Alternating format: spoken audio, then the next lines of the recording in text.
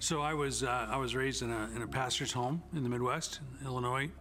Gone away to school all the way to Missouri, which is next door. And I met Connie, and she and I, kind of hit it off. And about a year in of dating, he told me the ultimatum, which is someday I want to start a church from the ground up. If you're not interested, now's a good time to say so, because I don't want to go forward. I don't know if she really believed I would pull the trigger and do it, but she agreed to it when we dated. That was a part of the deal. Fast forward, we get married, we move to Naperville, which is a suburb of Chicago. We have 2 kids. My life is great. I have this beautiful house. We work at a big church. Everything is great. We'd been on staff there for 8, 9 years. I felt like maybe it was time to step up and do what I felt like ultimately I was supposed to do. I had seen what can happen when a guy commits his whole life to one spot. You know, in 2 years you can gather a few people and make a little splash. But if you stay 20 years or more, you can begin to impact some generation to generation kinds of issues in families and maybe even in a community. And so for me, that just reinforced that not only did I want to start something, I wanted to build something. When I wanted to go start a church downtown Chicago, I kind of approached my senior pastor. It was 30 miles away. Wouldn't interfere with what they're doing. I didn't intend to take anybody with me necessarily. He didn't say yes or no. And I got in the next day and I found a 5-page letter in a manila envelope on the seat at my desk. It was a big deal for me, and I actually knelt down in my office and prayed, Lord, whatever's in here, let me hear from it what I need to hear and learn from it. It was 5 pages of no. 5 pages of no. Made me mad. It did. It really upset me because I thought I'd talked to this guy who I really admired and loved. And when I came here, he always knew this is where I wanted to go, what I wanted to do. And it was no. But, you know, I took that and I'd already prayed over it, and God let me just receive it. At first I got a little ticked, and then I went, okay, God, I prayed. I give this to you, because if we're going to do anything in ministry, it's going to have to be you anyway, so it's your call. So one of the students I was working with at Wheaton, one of their dads was an overseer for some churches, and I ended up being in contact with him, and he said, why don't you guys come, just take a look, just look around and see. And I really thought in my mind to this day that it was just an act of obedience. If we went, we were just gonna go, and it wasn't gonna amount to anything, because California was very far from where we had grown up, so California wasn't really on our radar. We decided to come out one weekend. We were gonna look at something in Thousand Oaks, I think. We went up there, it was not a good fit for us. And then his mentor, his overseer, said, hey, why don't you go to Seal Beach? There's this little church, you know, I don't know, but go check it out. It might be something you're interested in. So I got up right behind me there. It didn't look that good, but I got up and spoke right there on a little stage. And the windows back then, you can't see them, but they're clear. They used to be yellow. And so there was this yellow tent, and right in front of where I'm sitting, there was a wall right across this room because the congregation had gotten so small. This building only holds 100 people. And then pews with gold, stuffing that was coming out. The padding inside the pews had rotted, so when my wife in her navy blue suit stood up, there was this pattern on the back of her. And blue carpet that had that roll that gets going when it's old. That door right there, both were rotted on the hinges, and it would fall out every once in a while. So that was kind of the picture we got when we came here. It's kind of like, oh, this is it. Okay, great. So coming from the church I came from, where I had lots of jumping off places to go, this would not seem to make sense. But I wasn't really doing this based on what was the most logical next step, because I knew that anything that was going to be significant in life had to be a God thing. And so God had to choose it. And afterwards, I met with their little leadership team. And I said, now you guys told me you had money, that if I needed to move and everything would... And they kind of looked down, and none of them would look at me. And I'm like, why are these guys not looking at me? I'm like, what is going on with this? And finally, I said, what's up? They go, well, we don't really have any money. We got a little bit. And they showed me the books. It was a tiny little bit. And it wasn't enough to even move me, much less sustain me. And the truth is that if you come, none of us are going to be here. In that moment, when I found out they didn't have any money and they didn't have a congregation, and they weren't going to be here, I said something that I'm just glad God didn't strike me dead, because I said, let me get this straight. You have no money, you have no congregation, you have no place for me to live, and all you've got is a postage stamp of a rundown little building without parking. You want me to pick up my family and move to California. Is that right? And they kind of look and say, here's what I said, and God should have probably just zapped me, but I said, either you three men have more audacity than any three men I've ever met, or this is of God. I'll tell you later which it is. And I walked out. And kind of after everything was over and we started driving back, I think we were meeting friends in Newport, and I said, wow, that was interesting. That was like a waste of time, right? And he didn't say anything. I said, right? And I didn't say anything. And she's like, what? You're not, and here's the words, you're not thinking about this, are you? He said, well, what would you think if we thought about it, if we prayed about it? And I said, how could we do it? They can't support us. They don't have any people. They don't have any money. We have 2 kids. They like to eat. Things are dicey here. And we don't know anybody. We're far from our family. And he said, well, what would it take? What would need to happen? How could God say yes? And it was, well, our house would have to sell. Our house would have to sell. We had a nice house. We had it for a few years, done a lot of work on it. It'd have to sell. We would have to find a place to live. And anybody that lives in California knows that is really astronomical. I had looked around here, and what they're wanting for these just to rent made no sense. And then that we would find a way to move. We couldn't even afford to move ourselves. We didn't have a lot, but what we had, we wanted to bring with us. And our home church would have to support us. Now, the church I came from, a great church. We gave over $1 million a year away just to help missions, home mission, whatever. It would have been nothing for them to do that. So we went home, left for a trip to Spain with our college group, and we laid awake at night and thought about it, came back, and none of the things came true. So we got home and made a phone call. Our realtor said what I just told you. 1,800 homes, neighbors not got a bite, good luck. The moving, we called to find out what the cost of moving. We drove ourselves, were expensive. We weren't going to be able to afford that either. So that was a no. And a place to live is, nobody had anything and it was too expensive, especially when you don't have an income or a congregation. And the last one, I went to my pastor and I said, hey, we're probably not going to do this, but if we did, what could you guys do to help us out? Which we help churches out all the time. It wasn't a big deal. And he said, well, we could probably do, and I think he said, I don't know, $1,000 a month or some ridiculous number. It wasn't enough to find housing and food and everything. And when he said that, I just kind of made me mad again. It's twice he had turned me down.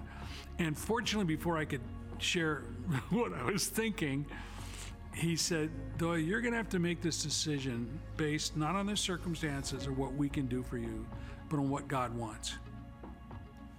And I went, ding, ding. I knew exactly what I was supposed to do.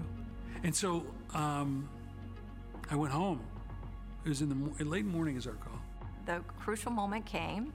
2 kids, I still remember, I can see myself pushing the shopping cart. We're in the grocery store, and all of a sudden I felt this overwhelming sense that we were going to move and that it was going to be what God wanted us to do.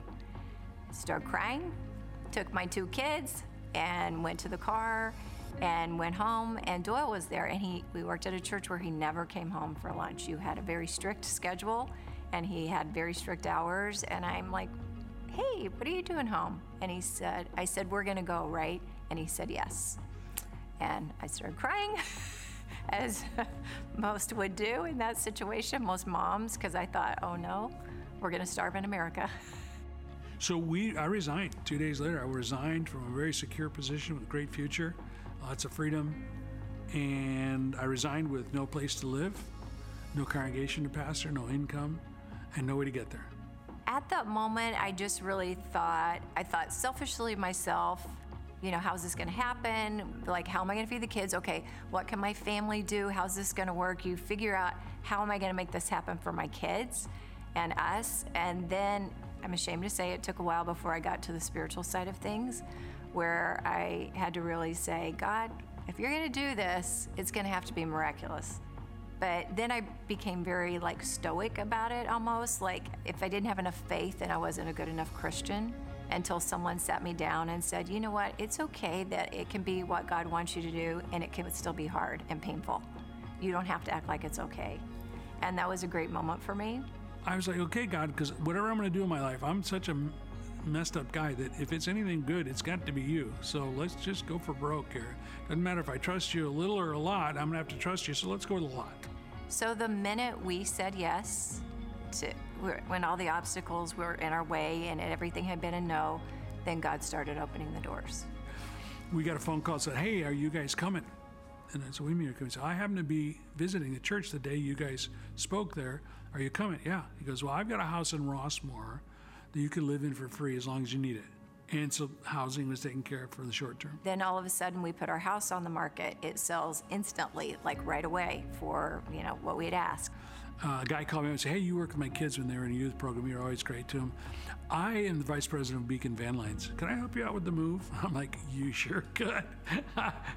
And then the last thing was the night we left, the night our things were packed and we were getting ready to leave the next morning, our home church said that they were going to sponsor us for a year. They were going to help us out. And so all the things we wanted from God, that we thought we needed, we got, but only after we said yes, which is kind of a life principle for me now. You get what you need, but you got to say yes to God. So for us, this whole thing is not a career move. This is not a job. This is not just even a calling, it's a destiny. I feel like this is what we were made to do. Now, whether we do it fully up to what God expects or not, that's up to us. But God's got the destiny there if I'll step into it and trust Him. And so we kind of started with an experiment. Let's just see. Let's just see who God loves. Let's see who God can draw to Himself through His love if we'll just be available and just step into it. So that's kind of been our story, our history.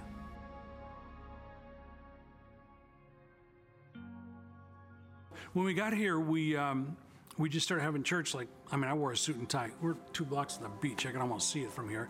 And I'm wearing a suit and tie because that's all what I didn't know. So what do you do in a new town? Okay, I'll go open a bank account. So I go open a bank account. And during my prayer time, I prayed, God, I don't know how to do this church thing. And I said, God, help me be the kind of person that can impact people's lives. And all of a sudden, I'm opening my bank account. Within 10 minutes, the young lady opening my bank account is telling me her life story and is crying and is praying to receive Jesus. The father of her children beats her up. She ran away to get out here from somewhere else. And I just share the gospel and she just commits her life to Christ right there. I'm like, okay, that prayer kind of worked. And so we just started doing that. And we started remodeling this little building and people started seeing it and it started looking better and people started asking us why and what's going on. And slowly, extremely slowly, people began to show up a little bit at a time, and we started getting a bit of a congregation after a while, but it was a long haul. So we just really got to know people and invited them to the church. And then they invited their friends, and together we kind of grew together. What does this ministry look like? What do we want it to look like? And the first few years in this building were really all about testing God.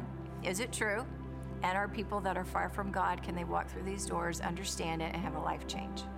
And it grew and grew, and God blessed, and till the point where we would open the doors, people would be sitting outside on their bikes. We were full in here, and people were outside the doors sitting on their bikes. We were bursting at the seams. We used every room for everything you can imagine. Doyle's office was also like a kids class.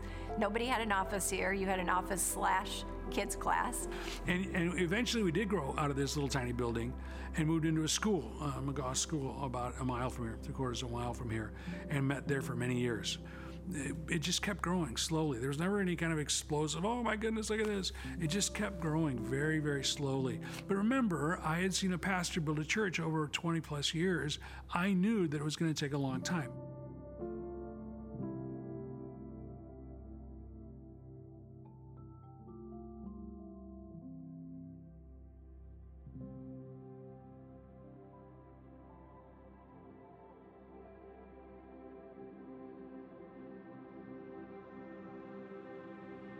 Yeah, so we began to look for a building, had a building in escrow, and then we were approached by a church in Cyprus, Grace Church. This church that I knew a little bit about called and talked to Doyle and said that they needed leadership and we needed facilities, and maybe that would work out. And so, to be really honest, I said no. And then I went to our leadership and said, I told them no. And they said, did you pray? I said, no. So would you like to pray about it maybe? And so I did. And in prayer, I realized I should at least be open to the possibility. 9/11 in 2001, Doyle went and started talking to them about it. And he came home that night, and again, I said, I'm sure we're not going to do this, right? And he said no, and then he said, well, maybe we should pray about it. The board thinks we should pray about it. Prayed about it. Again, that prayer thing gets in the way every time. Prayed about it, and then we moved on that campus and started services January of 2002.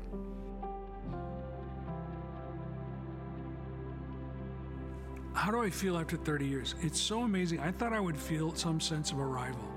There isn't any. Because there's still thousands and thousands of people that need to know Jesus.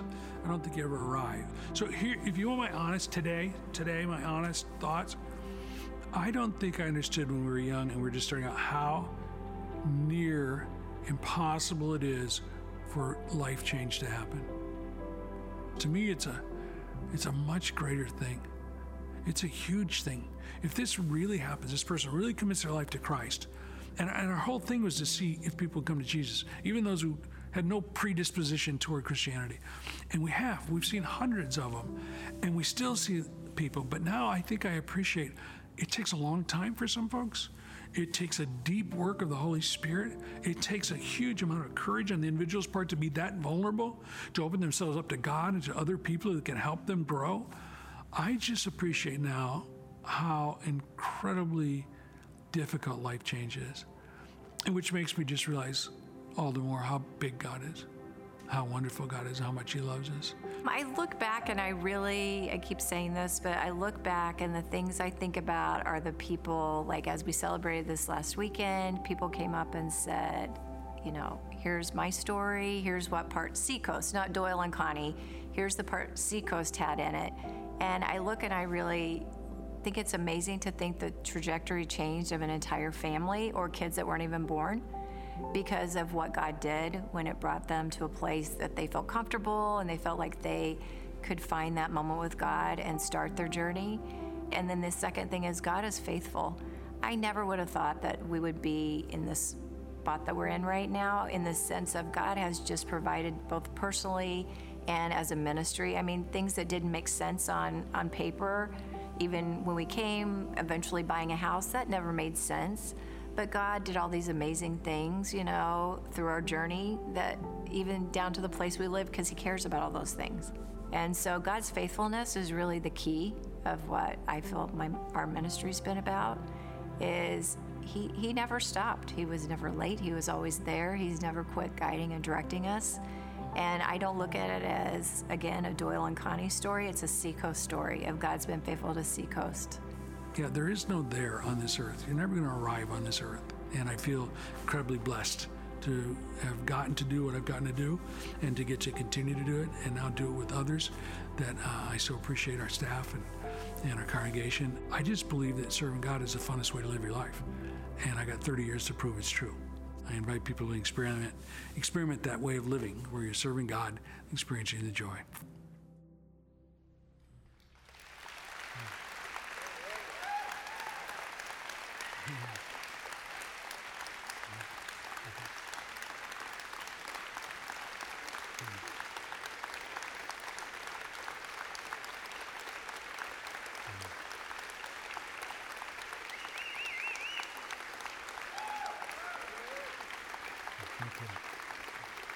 Thank you. So here's the deal.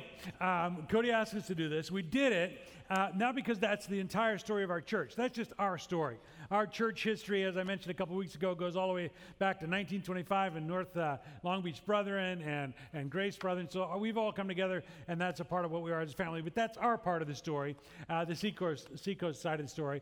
And we want to share that with you. And the reason we want to share it with you is because we live in a world where you turn on the news every night, and they are always telling you about how somebody failed, somebody hurt somebody stole something bad happened. And every day you turn on the news and they go, here's a family that's doing great. They never turn on the news and go, here's a guy that set out to make a difference in the world, and look, he's doing pretty good. Right? Here's people wanting to stay married for a long time, and guess what? They're still married. It never happens. So we want to stand up here on behalf of all those who are still married, all those who are living out God's plan for life, and go, it can happen. okay? It could happen. And so the first week, we said we were going to have special guests each week. First week we had George. Last week we had Corey Briggs. And this week we don't have somebody new to our church, but we have a guest speaker. And this is my wife, Connie.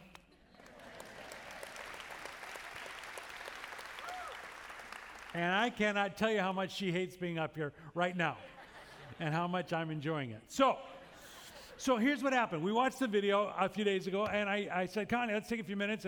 And I said, and I thought we were going to have a brainstorming session. Like, what are some of the most important things we've learned in the last 30 years? Let's just share that. Maybe it can help somebody.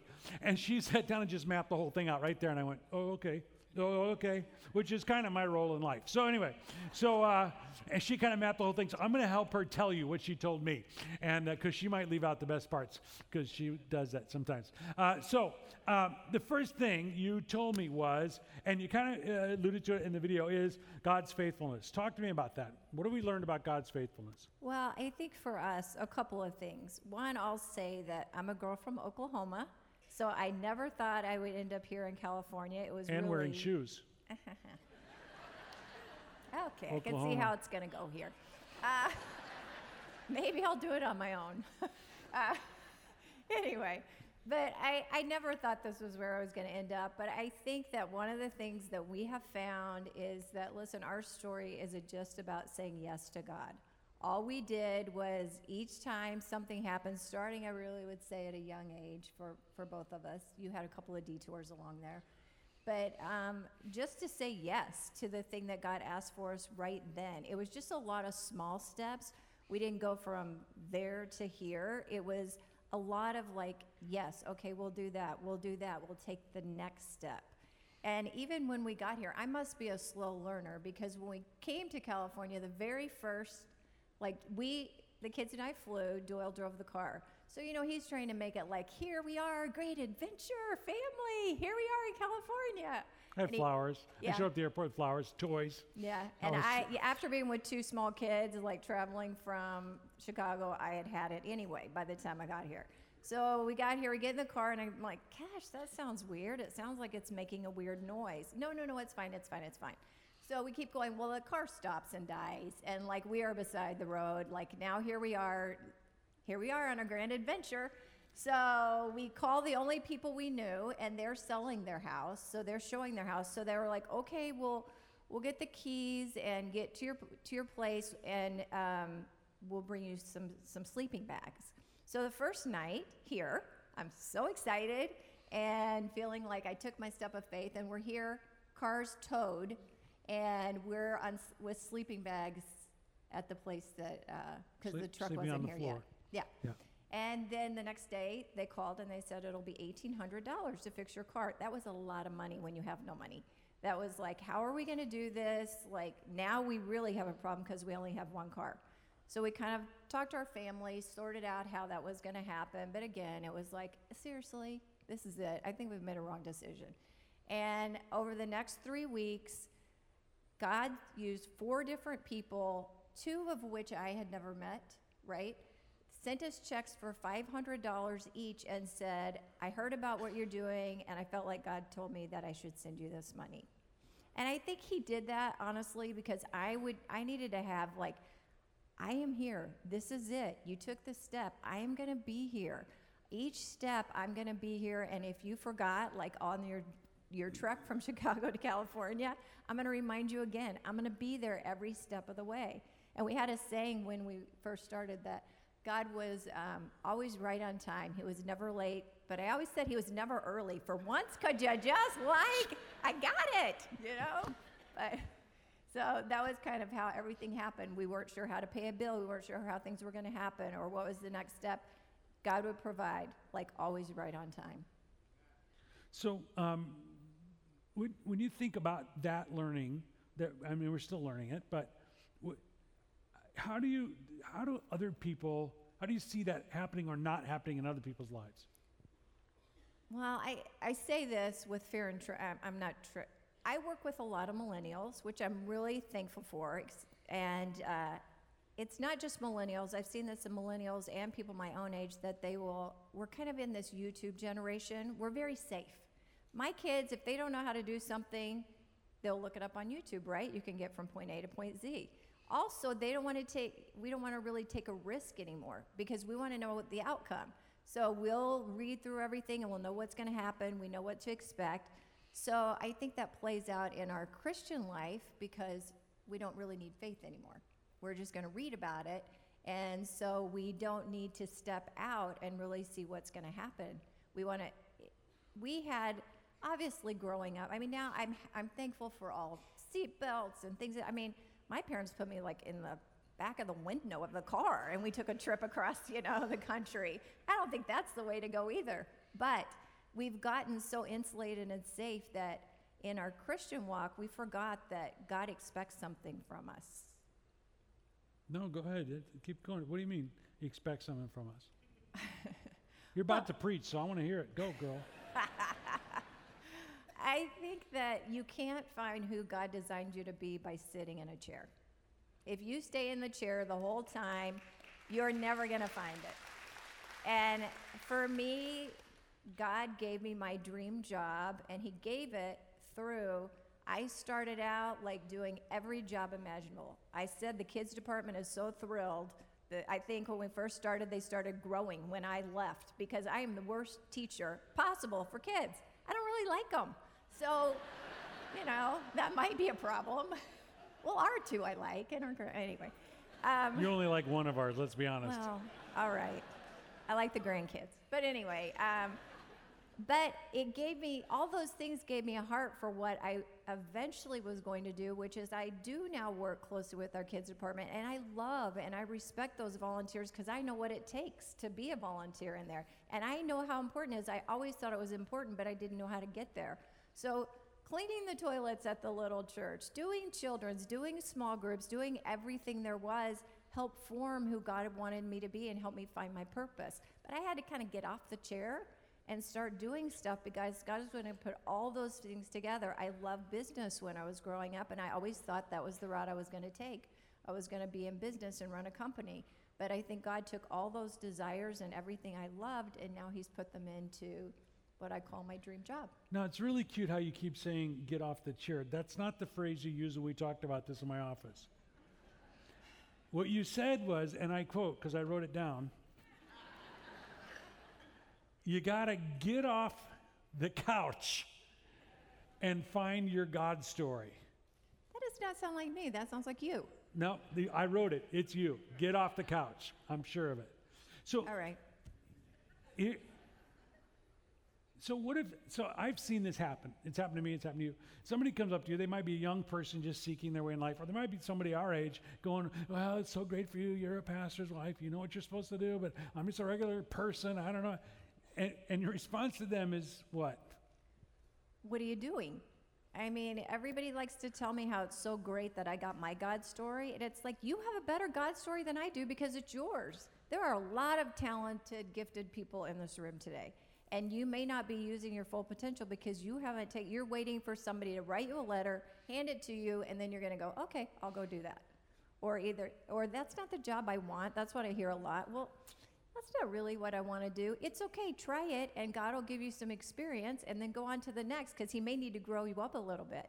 You may need some things that you need to work out, and he's going to work them out while you're sitting with those kids, or while you're sweeping the parking lot, or directing traffic, whatever, or in your job. It's the same for your job. You may not get your dream job until you start doing the things that God wants you to do now.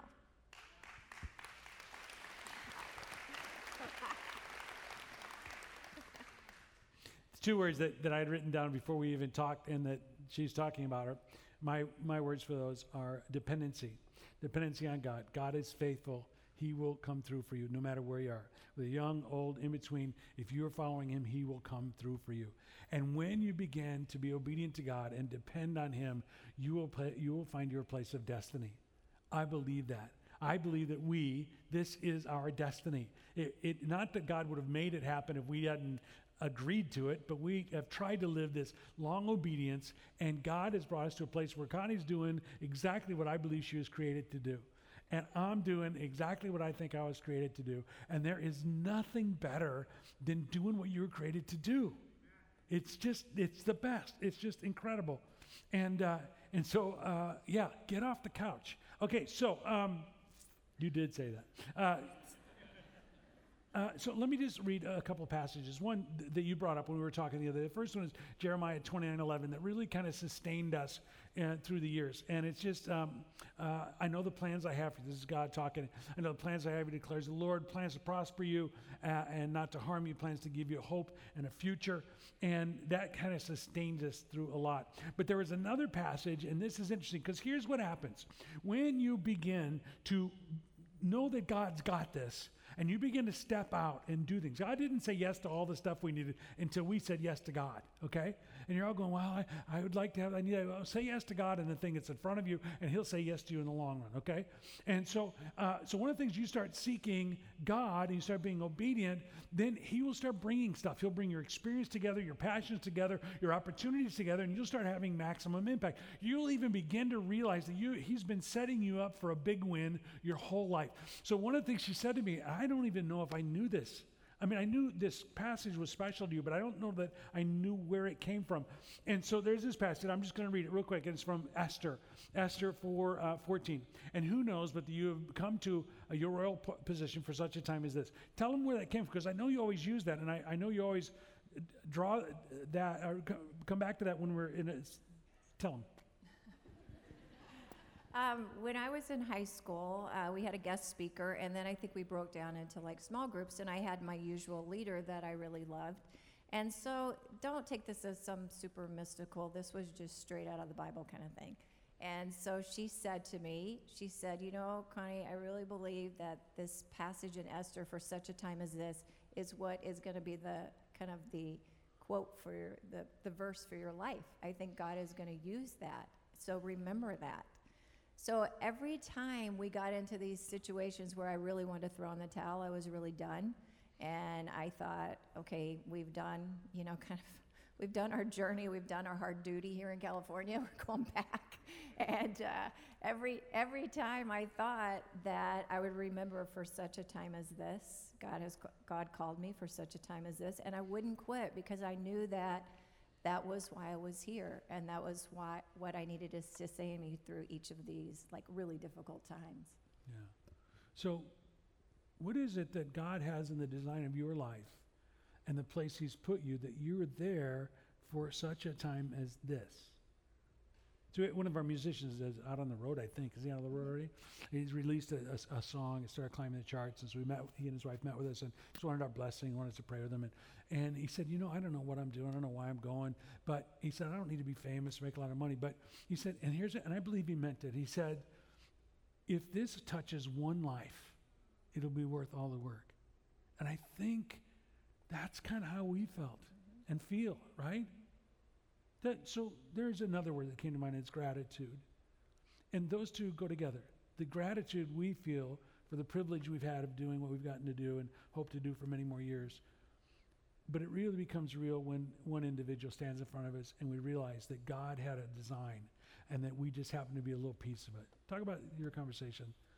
Well, this week it became real for me, because we do daily devotions here at Seacoast with the staff, and someone who I've known for a long time, someone I consider a dear friend, was talking to me, and he was talking about kind of the impact in his life for Doyle, for being part of Seacoast. And his life has had ups and downs and turns and all these things, and he has a story in itself, and I thought, God, if you brought me here just for that, then it's okay, because everybody thinks that they need to come for the masses. If God wants you to affect one person, that's okay, because we heard David Wood talk about he was there. Then there was Nabil, and look at all that Nabil has done. You don't know, it may not be about you, as hard as that is to hear in these days. It may not be what you're going to do. It may be what someone else is going to do and how you're going to impact them. So I just think for me, for us to be part of this, I am so grateful that I have gotten to be on this journey as long as we have been, and to see the things God did. I didn't use them. Like, I'm supposed to be a vessel that's emptied of me and filled up with God, right? And he uses me. It's not about me, because in my own self, I'm horrible. I'm miserable. I don't even like being up here. But why did you point to me when you said that? I like being back there with my people back there. If in you'd the say, I don't like south." being up here, as opposed to up here, it would have had a different meaning. I'm a little offended. Well, you know what you did. So She said, get off the couch. And then she said, because if you don't get off the couch, you'll never find what makes your heart sing. Right there, I wrote it down. You said it, and you know you said it. If you don't find the place in the kingdom that God made you for, your heart's never going to sing. And if your heart's never sang, you don't know what you're missing, but it's pretty incredible. My prayer for you today is that you'll trust God enough to have a relationship with him, to find your destiny, so that you live a heart where you live a life where your heart is singing. Let your heart sing. That's what God wants to do. That's what our story is about. It's about helping people find their place of service, their place of relationship with Christ and each other, so their heart can sing. You got anything else? Okay, let's pray. Lord God, wow, you have been so good.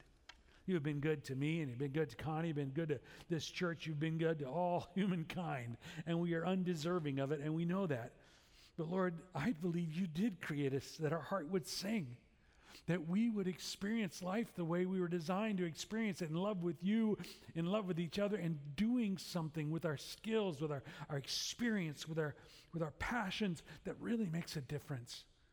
Lord, my prayer is that our congregation would continue to become, and not only more like Jesus, but we would be a bunch of heart singers.